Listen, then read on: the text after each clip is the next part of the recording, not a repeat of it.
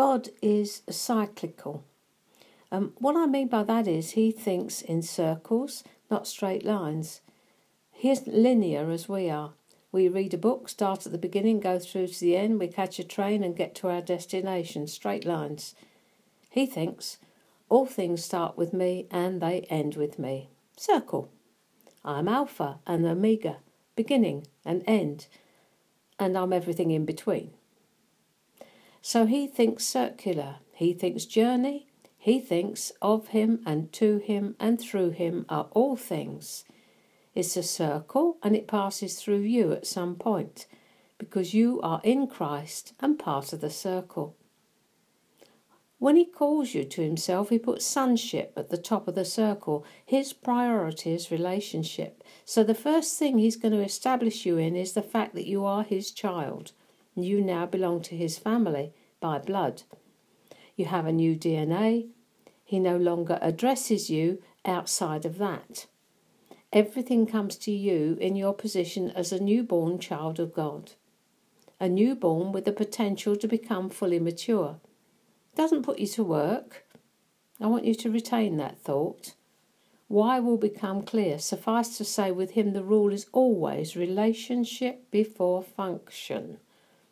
That in a nutshell is now your life's journey. Going from a child to a fully mature son, always in relationship. Because everything with him is relational. There's nothing outside of that. You're in him and he is in you, and that is about as relational as you can get.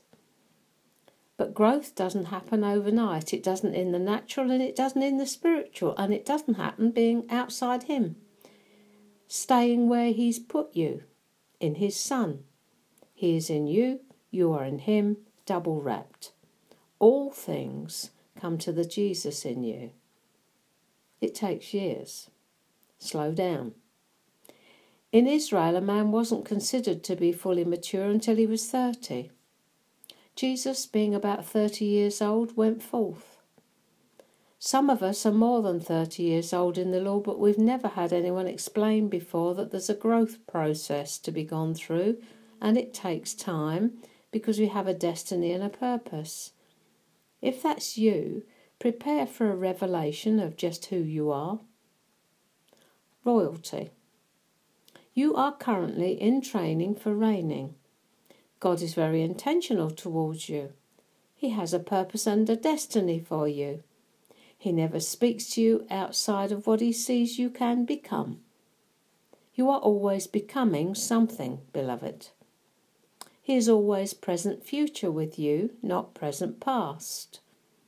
If you know this already, go and have a coffee or something while I chat to those of you who find this all new. We start around this circle then, with him establishing us securely in his love, acceptance and affection for us. We now have three things that can't be taken away from us: security, significance and self-worth. Security, significance and self-worth. We have a destiny and a purpose. All the things the world seeks are given to us freely. We can stop fretting and start believing and receiving what everybody else strives for. It's just been given to us. Done. Dusted. We are citizens of another kingdom. The world is now our oyster. We will return to the top of this cycle, sonship, many times during our journey as we grow up into adulthood. But first, he wants you to know how safe you are.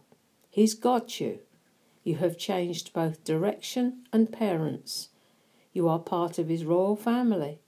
You are now in training for reigning.